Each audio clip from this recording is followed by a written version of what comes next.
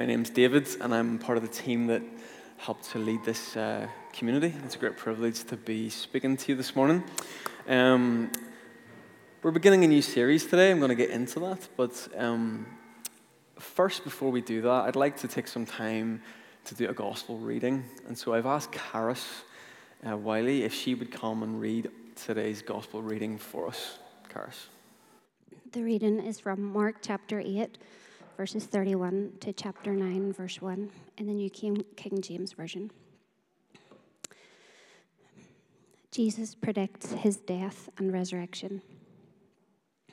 And he began to teach them that the Son of Man must suffer many things and be rejected by the elders and the chief priests and scribes and be killed, and after 3 days rise again.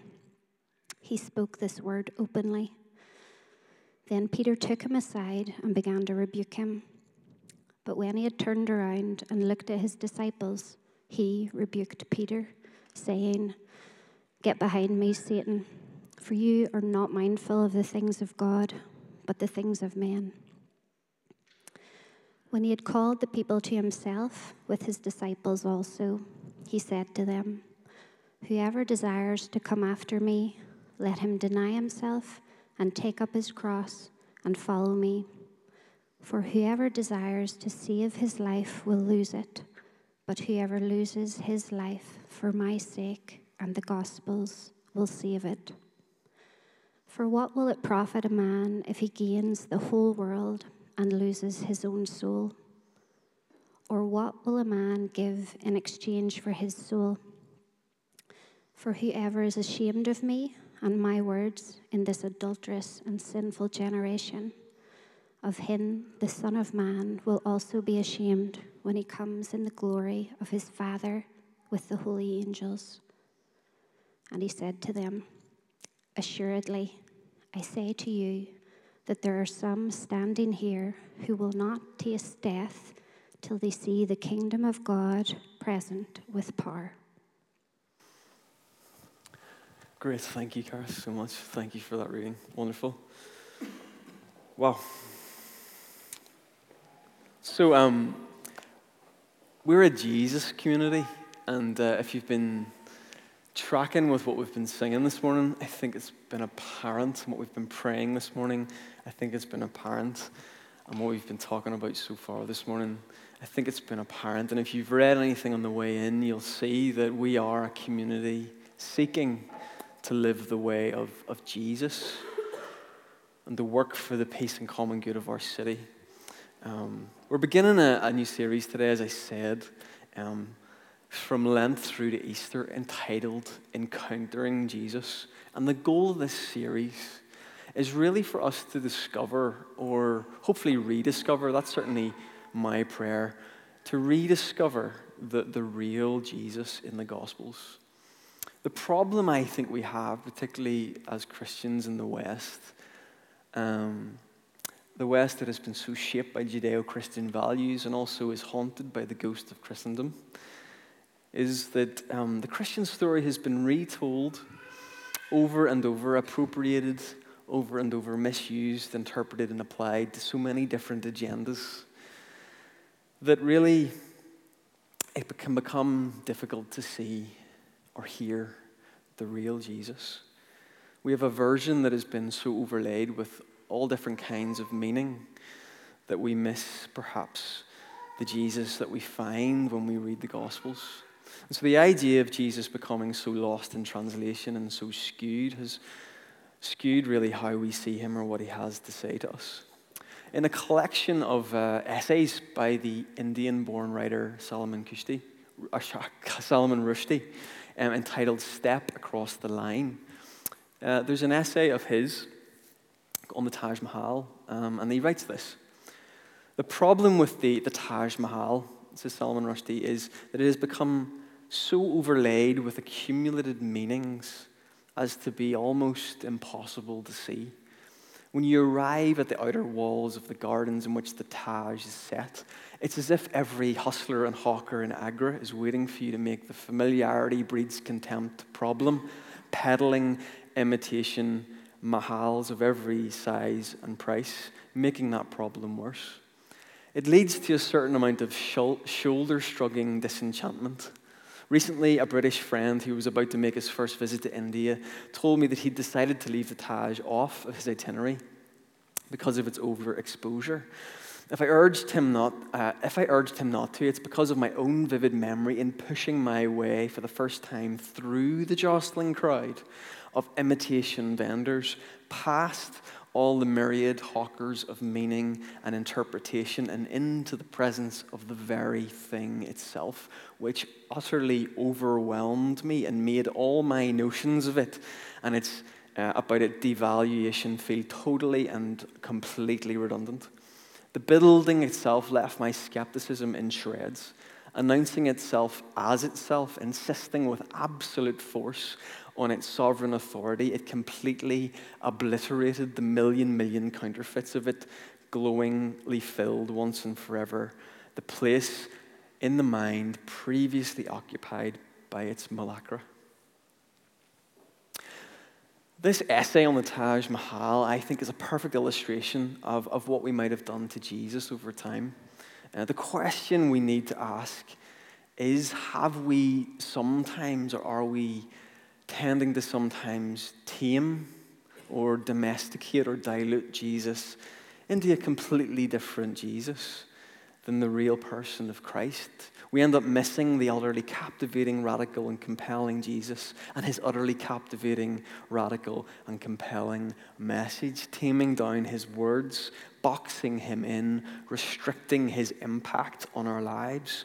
We may even neutralize the effect Jesus has on our own real agendas or desires. Maybe the real Jesus is too difficult to deal with, or causes too much inconvenience, and I speak that to myself. Or maybe his grace is just too scandalous. Maybe he is too much. And instead, perhaps maybe we, the collective we, have filtered him down and dialed him down so that perhaps he fits our agenda rather than the other way around. We've dialed the Jesus that wants to upend and reorganize society according to the kingdom of God. And the question, I suppose, is, are we as Christians in name only, or do we bear the marks of encountering Jesus? I'm skipping ahead. We're going to spend the next 7 weeks doing just that, encountering Jesus, stories from the Gospels on the road to Easter. And we're going to begin today with that passage that Karis read wonderfully. I was about to say 2016 was one of the worst years of my life, I would say. So many things that I had built or thought I was building and striving for, relationships or ministry, success or job or a whole bunch of stuff that I don't need to go into now, it just began to tumble down. It began to tumble to the ground, leaving pain, despair, and I think the hardest of all, disappointment. And the hardest of all, perhaps, disappointment in God. And I cried out in my prayers, and I got really angry with God, and I also discovered that he could take it. And then I discovered that these prayers were more honest and perhaps even more holy than the prayers that I maybe prayed before. That these prayers mirrored the Psalms and the Psalm writers' cries in the Scriptures. You see, my expectations of God, who God was, particularly who God was for me in my life, what he was going to do in my life, what he was going to deliver on to me, achieve through me, all these expectations I found were shattered. I wonder if you've had an experience or experiences like that, where you've been working and building and striving and hustling and then suddenly something cleans you out. I'd never have verbalized it that way, that I coming to God obedient, hoping that he would bless what I'm doing, making it better, whatever. I wouldn't have verbalized that, but it was the kernel of the operating system of my faith that was actually at work. It was the operative part of me that was unverbalized, but nevertheless completely in control. And so when everything came tumbling down, so did my faith with it. And at the game of life, I felt like I had lost and that I was lost. And then I came through that immediate pain and processing, and just like the disciples in this passage that Karis has just read, I realized that I had a lot to learn, or that I had a lot to relearn. I just want you to look at that scripture. Maybe Mark can put it up on the screen in verse 31. It says, he began to teach them. He began to teach them. Verse 31. One slide before. There we go. And he began to teach them. And that phrase struck me.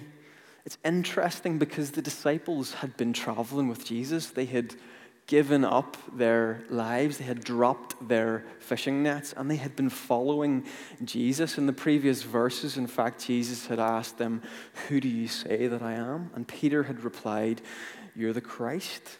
And so they see Jesus as their Messiah. And they have been with him on his mission. But they clearly have things to learn. And it's a verse later that Jesus begins to teach them these things that were so fundamental to the mission that Jesus was on. So they were with him, but yet there was so much more to learn. Isn't that true of our story? That there is always, always, always more to learn, to relearn, to discover, and to experience. I want to speak that over you today. There is more. There is more for you in this life. If you think you have reached the end of your enlightenment, if you've got this Jesus thing figured out, the Christian thing figured out, if the level of your experience and the ceiling of that is set, I think Jesus wants to shatter that and say, there is more. And so what does Jesus begin to teach his disciples in this passage? Well, let's just remember, firstly, what Peter and the other disciples were really saying in the previous exchange when they confessed, you are the Lord. To these Jewish followers, Peter and the other disciples, Jesus was the Messiah, which to them meant that he'd come to become king. He had come to overthrow the enemy, the Romans, and to establish God's reign and rule once again in Israel. They had some expectations about Jesus, right? They had some expectations about what Jesus was going to do to them. And they'd been following him, as I've said. It's not like they've just rocked up. They've been with him for a period of time now. They've given up everything. And they've witnessed in the first 7 chapters of Mark, if you read that, they've witnessed the power of his ministry. They've witnessed the healings, the casting out of demons. They've witnessed him forgiving people from their sins. They're on their way to Jerusalem, and Jerusalem they thought was where Jesus was going to take his rightful place as King of the Jews. And there was a lot of lacquer being built up upon this image of Jesus. A lot of assumptions, a lot of meanings, a lot of projection of what they thought was the real Jesus. And so when Jesus starts to teach them, he begins to teach them that the Son of Man must suffer many things and be rejected.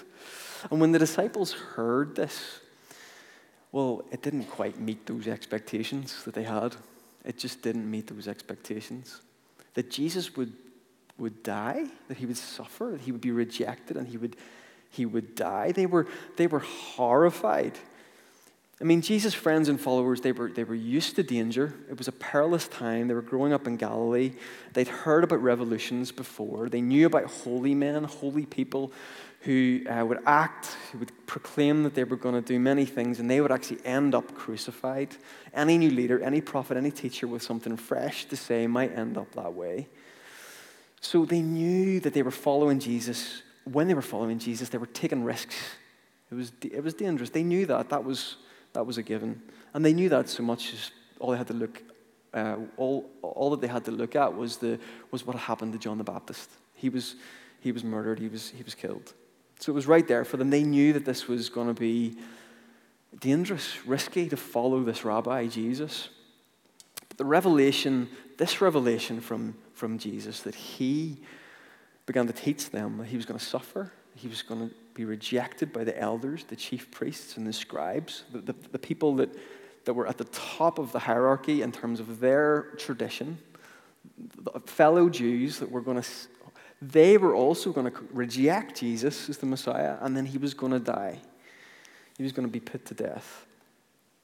And this revelation from Jesus was different to all those other ones that we talked about before. This was different. This was something very new that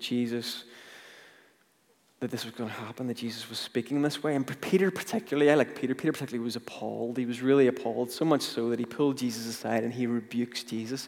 N.T. Wright says that Peter scolds Jesus. I just can't really quite imagine that image. Like, can you just think about that? Like, Peter is scolding Jesus because Jesus has said he's come to suffer, be rejected, and die.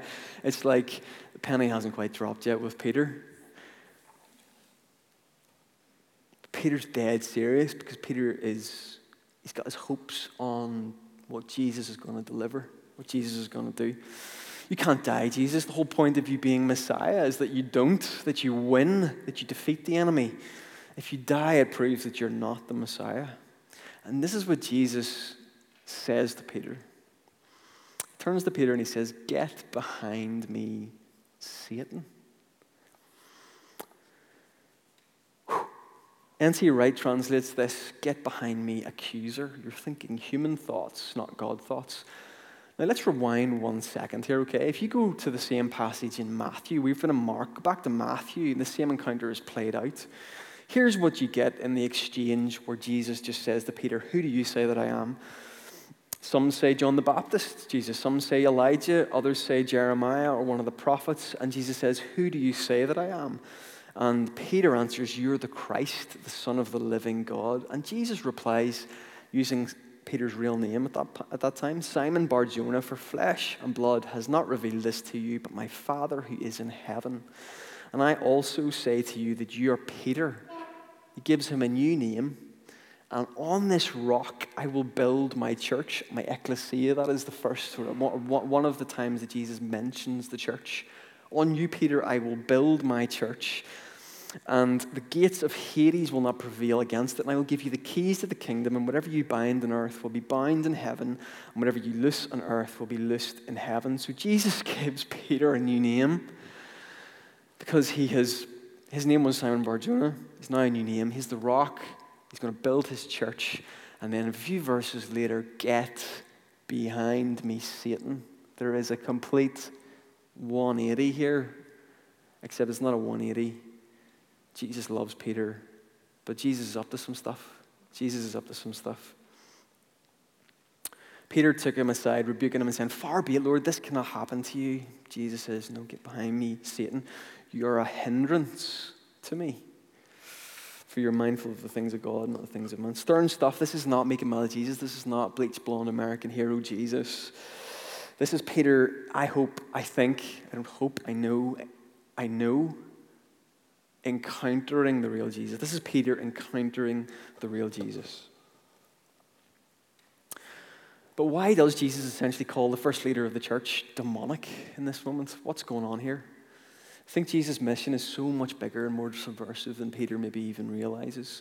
That Jesus would become the king of the Jews through suffering and death is completely inconceivable. Peter had not signed up for this. He had not signed up for failure. And so Jesus steps back from Peter and he pulls the crowd together and he begins to teach them the way of God, which is completely, the penny hadn't dropped at this point, it's completely alien. He begins to teach them the way of God and he says things like this: "Whoever desires to come after me, let him deny himself and take up his cross and follow me." He says stuff like this: "For whoever desires to save his life will lose it, but whoever loses his life for my sake will find it." And he says this: "For what will it profit a man if he gains the whole world but loses his soul?" And in these verses there is so much theology of discipleship and glory and power and the upside down workings of the kingdom of God. To follow the King of the world, the Messiah, the one who made the cosmos, the one who promised to make and remake all of creation, to follow this King, he's going to have to suffer. He's going to have to die. We're going to have to follow in his example. to deny ourselves, to take up our cross, to lose. This is a hard teaching for the disciples to understand. This is difficult. In fact, in the Gospel of Mark, there's 3 times that Jesus predicts his death, and 3 times the disciples fail to understand, or they act inappropriately. And Jesus has to then go on and actually teach them about the very nature of discipleship 3 times. And so so similarly we can be like these disciples, that we will just have the same reaction in the face of stuff going wrong in our lives. Things don't go right the way we want them. Surely not, Jesus. We did not sign up for failure. Did not become a Christian for failure. Ultimately, this was the lesson that I learned. I started to learn, I think, in 2016. And the lesson I think I began to learn, and I'm still learning, is this, that life is not a game to win. Success is not the point. Has anyone discovered this yet? Because it's super liberating. It's also really challenging as well. Because most of us have been scripted in the culture to think that life is like a game, that we challenge the game to get to the top.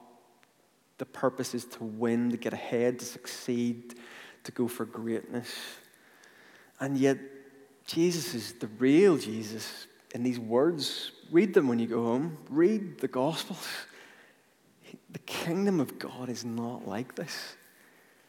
All of these teachings and Jesus' lived example call us to win by losing, which is so utterly countercultural and paradoxical that Jesus finally had to live it himself to show us that it could be true. What does it actually mean to take up your cross? What does that look like?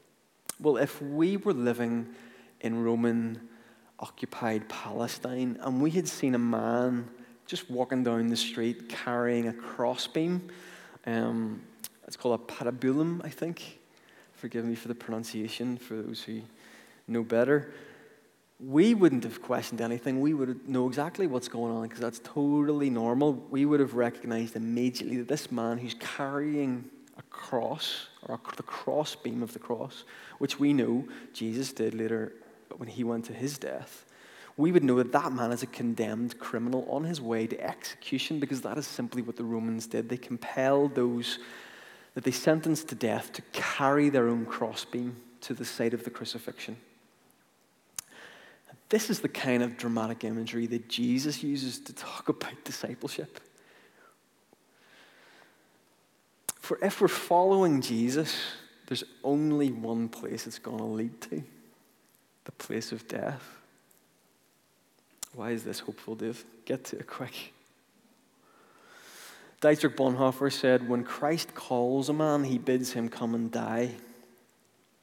N.T. Wright says that following Jesus is more or less the Gospel of Mark's definition of a Christian. Following Jesus is the definition of what it means to be a Christian. And Jesus is not leading us on a pleasant afternoon hike, but a walk into danger and risk. Or did we suppose that the kingdom of God would merely mean a few minor adjustments to our ordinary life? What is more, according to Luke, we're to take up our cross every day. And if we do not, we cannot be a disciple. Whew. And here we're encountering the real Jesus. And I believe the words of Jesus here are accomplishing exactly what they need to, because they cultivate in us a deep humility. I was reading this scripture and I just wasn't quite sure if I was even a Christian after the end of it, to be honest. It's like, I may need to have a come to Jesus moment. I need to respond to the altar call. I may need to become a Christian all over again. We know the way of Jesus is easy, that his burden is light and his yoke is easy. His words are trying to achieve something, trying to do something to us, trying to cultivate the kind of posture, the kind of heart, the kind of humility that what it really means to win in his in his kingdom. It's hard for us, it's a challenge for us, and it's a challenge for the church in every generation to struggle. Every generation struggles with this, to know just to think in the way that God thinks, not in the way that they think. It seems like madness to the world, but this is the point at which God's kingdom coming on earth as it is in heaven will challenge and overturn all human assumptions about power and glory and all that's really important in life. And it's hard for us because the language of our culture is find yourself and self-actualization and individualism and hustle and dominate and hashtag winning. History is written by the winners. And more worryingly, the culture, even our churches, even our other Christians, maybe even myself, maybe some of you in this room, we use Jesus, an imitation Jesus, to prop up, to become chaplain to our agendas. We use Jesus to further our kingdom, whether it's war or whether it's political agenda or whether it's economic agenda. We use Jesus to get what we want, to wield power the way we want. And this kind of Jesus is a cheap imitation. It's a skewed Jesus. It's lacquered beyond the real Jesus, like those cheap imitations at the Taj. Richard Rohr has a book that talks all about this stuff called Falling Upwards, and I'd recommend it. He says much of the teaching and culture that has emerged in recent Christianity has much more to do with Greek philosophy and Roman mythologies than the gospel. He says that the ego is attracted naturally to heroic language, and so we focus much more on the heroic than we do on transformation. Zeus instead of the Trinity, Prometheus and Ulysses instead of the suffering servant foretold by Isaiah. Jesus' teaching was more about becoming a loving, humble, servant-like person than a hero of any normal standards. Jesus embodied a whole new meaning to the words glory, a whole new meaning to the words power. His radical message to lose in order to win, to serve, to surrender, to let go in order to gain, to die in order to live. This is a radical message, and it's not something we're going to tie up in a bow by the end of today and have all set. This is a journey of discipleship that we're on, so we can relax, but we should look at the real Jesus and what he's trying to teach us. And this teaching of Jesus is elaborated by the Apostle Paul. In Galatians, he declares that he had been crucified with Christ, and that all who belong to Christ have crucified their fallen nature with all its passions and desires, putting sin to death, you might call that. And in Romans 8, Paul's clearest statement of that is, for if you live according to the sinful nature, you will die. But if you live by the Spirit, you put to death the misdeeds of the body, you will live. There is a verse that draws some clear distinction around these themes of life and death, because death is the big enemy that Jesus had to deal with, and Jesus put death to death. Amen. The book of Proverbs said that there is a way that seems right to a person, but its end is the way to death. John Stott says that there's a kind of life that actually leads to death, and there's a kind of death that actually leads to life. The paradox of the kingdom. And so if we want to live a life of true fulfillment, we're to put to death and reject evil. And if we reject evil, then we will actually live. Conversely, it works both ways. And the only way to enter into the fullness of life is to put to death, to crucify in us that which is not of Christ. And this is a radically freeing message. This is a gracious message. Jesus is our example and the one who has put death to death and rose again into the fullness of resurrection life so that we can participate in that generative, regenerative, creative resurrection power on the earth. And if we are in Christ, and I want to proclaim this over you today, if you're in Christ, you are forgiven. You are free from the power of death, and you are liberated. We are called to take up this life of discipleship, to follow this radical taking up of our crosses and letting go of the notion that life is a game and it's all about winning. Instead, we enter into this new space of trust and dependence and freedom. As Walter Brueggemann puts it, the problem with the rat race is even if you win, you're still a rat. Or as Jesus put it, what do you gain if you win it all but lose your own soul? In place of the script that we've been taught about life being a game that we're to win, Jesus tells us that life is a gift. And the purpose of life is to learn how to love well. Self-sacrificial love. Amen? Jesus was not the powerful or effective Messiah that the Jews hoped for, or the Christians perhaps even want, even myself. Because I want Jesus to be like the hero. Like I want it all to go well. I want success. Who doesn't want that? Who doesn't want that? This is why this is so challenging to all of us, including myself. Paul says that God chooses the foolish, the weak, and the despised so that no human might boast before God. The revelation of the death and resurrection of Jesus has redefined what success and winning mean. And it is not what any of us have expected. On the cross, God himself is on the cross and is revealed as vulnerability itself. The word there is vulnera, which means woundedness.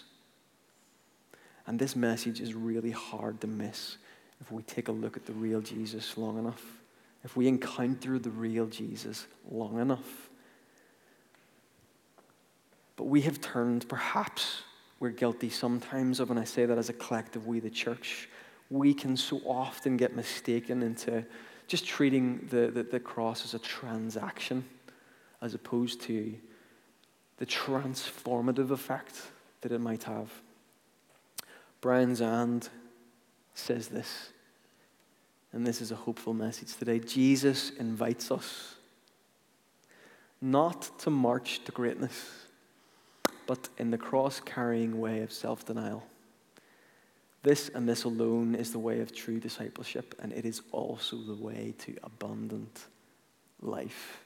Lose your life that you might find it. That you might find it. Redeemer, during this Lenten season, I want to invite us to renew our commitment to the narrow way of Jesus. To take up our cross, to just fall in his grace, and to follow the real Jesus. On Wednesday night, and I'm coming into land now, because that's it, that's all you're getting. On Wednesday night, we gathered here in 101. There was about 30 of us that gathered here for our monthly prayer and worship night. We do that once a month. If you've never been, let me encourage you to come along because it's fun. We're learning together what it means to worship, what it means to pray in the Spirit, what it means to be rooted in our belovedness as sons and daughters of God. We're learning about that. We're learning how to enjoy God's presence, which is the greatest gift that we've been given, his presence. And we're learning, we're praying, we're hoping, we're asking God to renew our spirits, that we might live this way of Jesus faithfully. Wednesday night past was a bit different because it was Ash Wednesday. It was an evening of confession, of repentance, of receiving the ashes on our foreheads, to remember our mortality. From dust we came and to dust we shall return. And causing us to remember our utter dependence on God, like we were singing this morning, like Hannah led us so beautifully this morning in worship. Like we were singing, Lord, I need you. Lord, I need you. Our utter dependence. That's how Ash Wednesday was functioning for us. And it began the season of Lent as we know. That time, hands up if you're giving anything up for Lent. Hands up if anyone's begun doing that. Many of us do that. We fast from something that we love, whether it's food or chocolate or social media, whatever it might be. And over the last few years, we, as leaders, have begun to really connect more deeply with the roots of our ancient faith and discovered the life-giving power, I think I would say, to the liturgical calendar, to just observing the calendar, to observing Ash Wednesday, to moving toward Easter. Advent, Christmas, Epiphany, Lent, Easter, Pentecost, ordinary time, because it gives us a rhythm to our pilgrimage. It gives us a rhythm to our journey with God, and it mirrors in some way what God is doing in the world. We celebrate in Advent during December the incarnation of Jesus. Unbelievable theology wrapped up in every season of the liturgical calendar, and it helps us. So on Wednesday night, back to Wednesday night, we gathered with 30 or so, and we began this 46-day journey towards Lent. It's much less than that now. It's probably closer to 40. And the very heart of our story is at Easter. It's the pivotal week of Jesus' ministry, his passion and his death on the cross, and his subversive, world-changing resurrection. That is the center of our faith. But Lent, leading up to it, what is Lent? Lent, this is inviting us into a season of Lent. Lent is an invitation. That is essentially what Lent is. It is a spiritual practice that helps form us and prepare us for Easter. And the observance of Lent is ultimately like a reenactment of Jesus' suffering. What we've been talking about this morning, his death and his resurrection, because there is life in this paradox. It is a season of renewal in our spirits, preparation for Easter. So as we fast and as we pray, as we journey with Christ in his sufferings and in his passion, as we do that, we find solidarity with Christ, and we prepare the ground of our hearts for grace, for resurrection, for freedom to spring up in us. And like all spiritual habits and practices, the aim is for us to practice the presence of God that we've been talking about. That's the ultimate aim of it, to make room for God in our lives, to become a habitation of the Holy Spirit, that he might work in and through us for the sake of the world that we live in. So I just want to recommend, I think there's a slide's going to come up on the screen. I want to recommend a book to help you move toward Easter and observe Lent, and maybe begin to scrape off the lacquer that we've put on Jesus.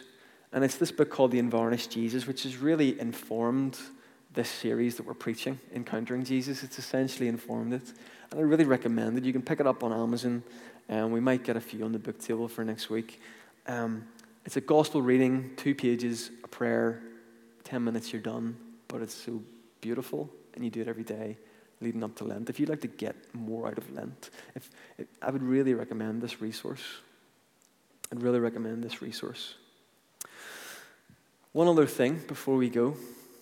We have the table, and Ryan, Stephanie, Dan, and I, as we've been preaching our preaching series, preparing our preaching series, we've been talking a little bit about how that the sermon is not the pinnacle of our gathered worship, but we make it the pinnacle because we give it the most time, and I'm aware of time and going on.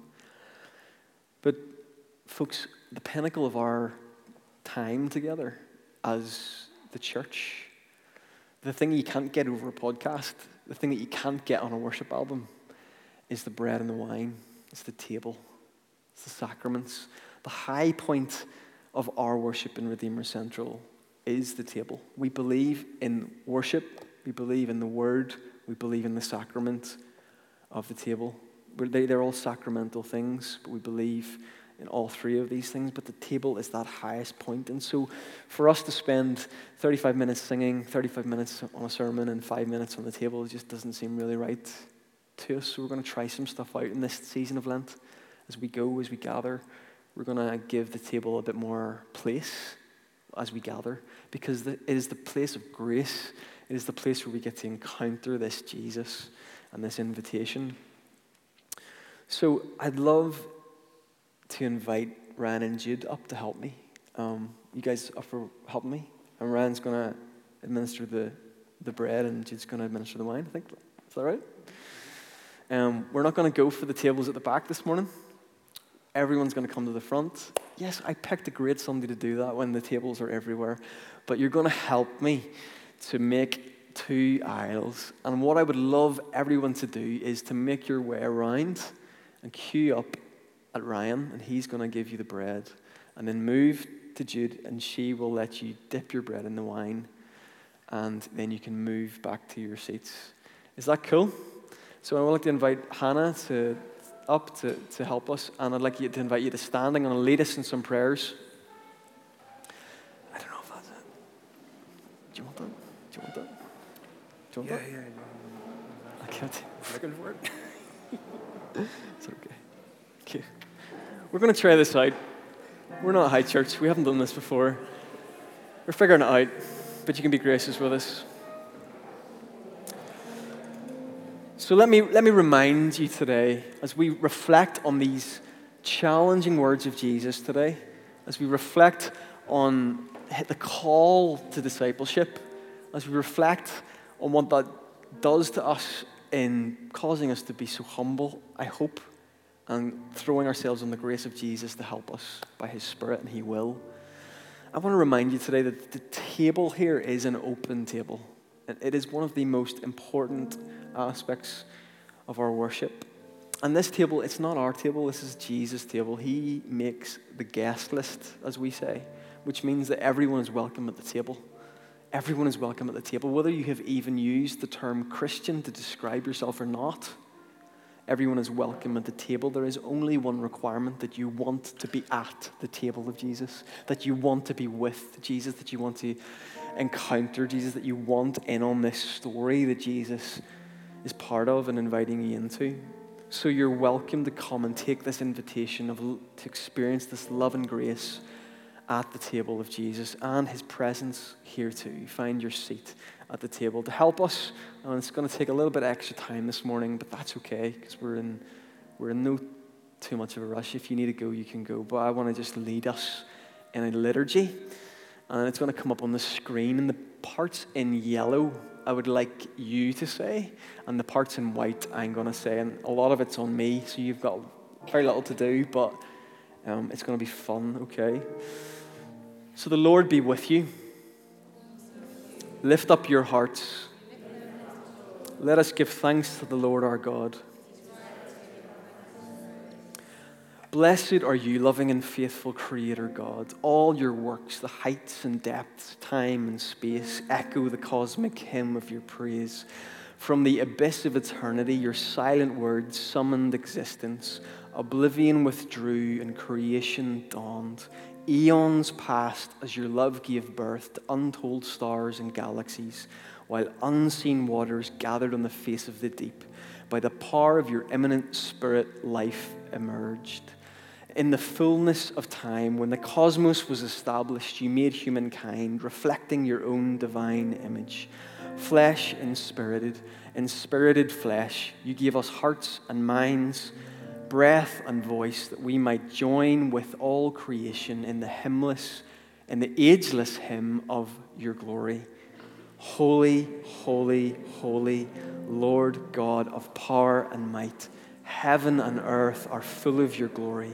Hosanna in the highest. Blessed is he who comes in the name of the Lord. Hosanna in the highest. How marvelous are you, the works of your hands, O Lord. As a mother lovingly gathers her children, so you gather the people to yourself, to be a light unto the nations and a sign of your covenantal love. From age to age, you promised mercy to our ancestors and filled your people with a hunger and a thirst which only you could satisfy.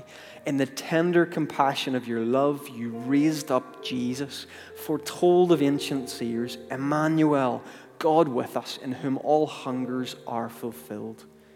He embodied your reign in the world, preached the good news of your love, healed the sick, comforted the poor, and empowered the oppressed.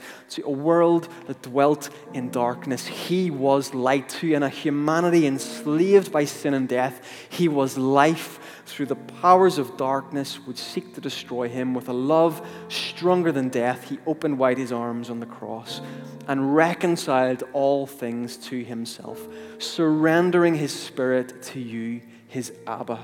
Therefore, O God, we pray, open wide your arms and surrender now to us the Holy Spirit poured out upon these gifts of bread and wine, that they may be for us the body of Christ broken for the world and the blood of Christ poured out for the many.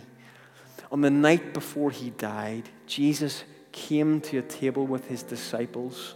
He took bread into his hands, and giving thanks to you, O God of creation, he said the blessing, broke the bread, and gave it to his beloved, saying, "Take this, all of you, and eat of it, for this is my body, which will be given up for you."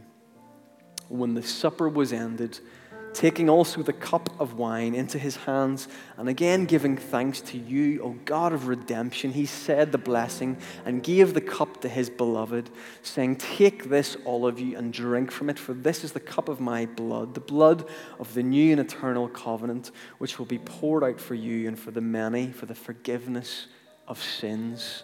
Amen. Do this in remembrance of me." Let us proclaim the mystery of faith. Christ has died. Christ is risen. Christ will come again. Amen. Hannah's going to lead us in some worship. Come and make your way to Ryan and then to Jude. Come to the table and make your way forward. Receive the bread, receive the wine, and let's celebrate this Christ that we've been talking about and worshiping today. Amen.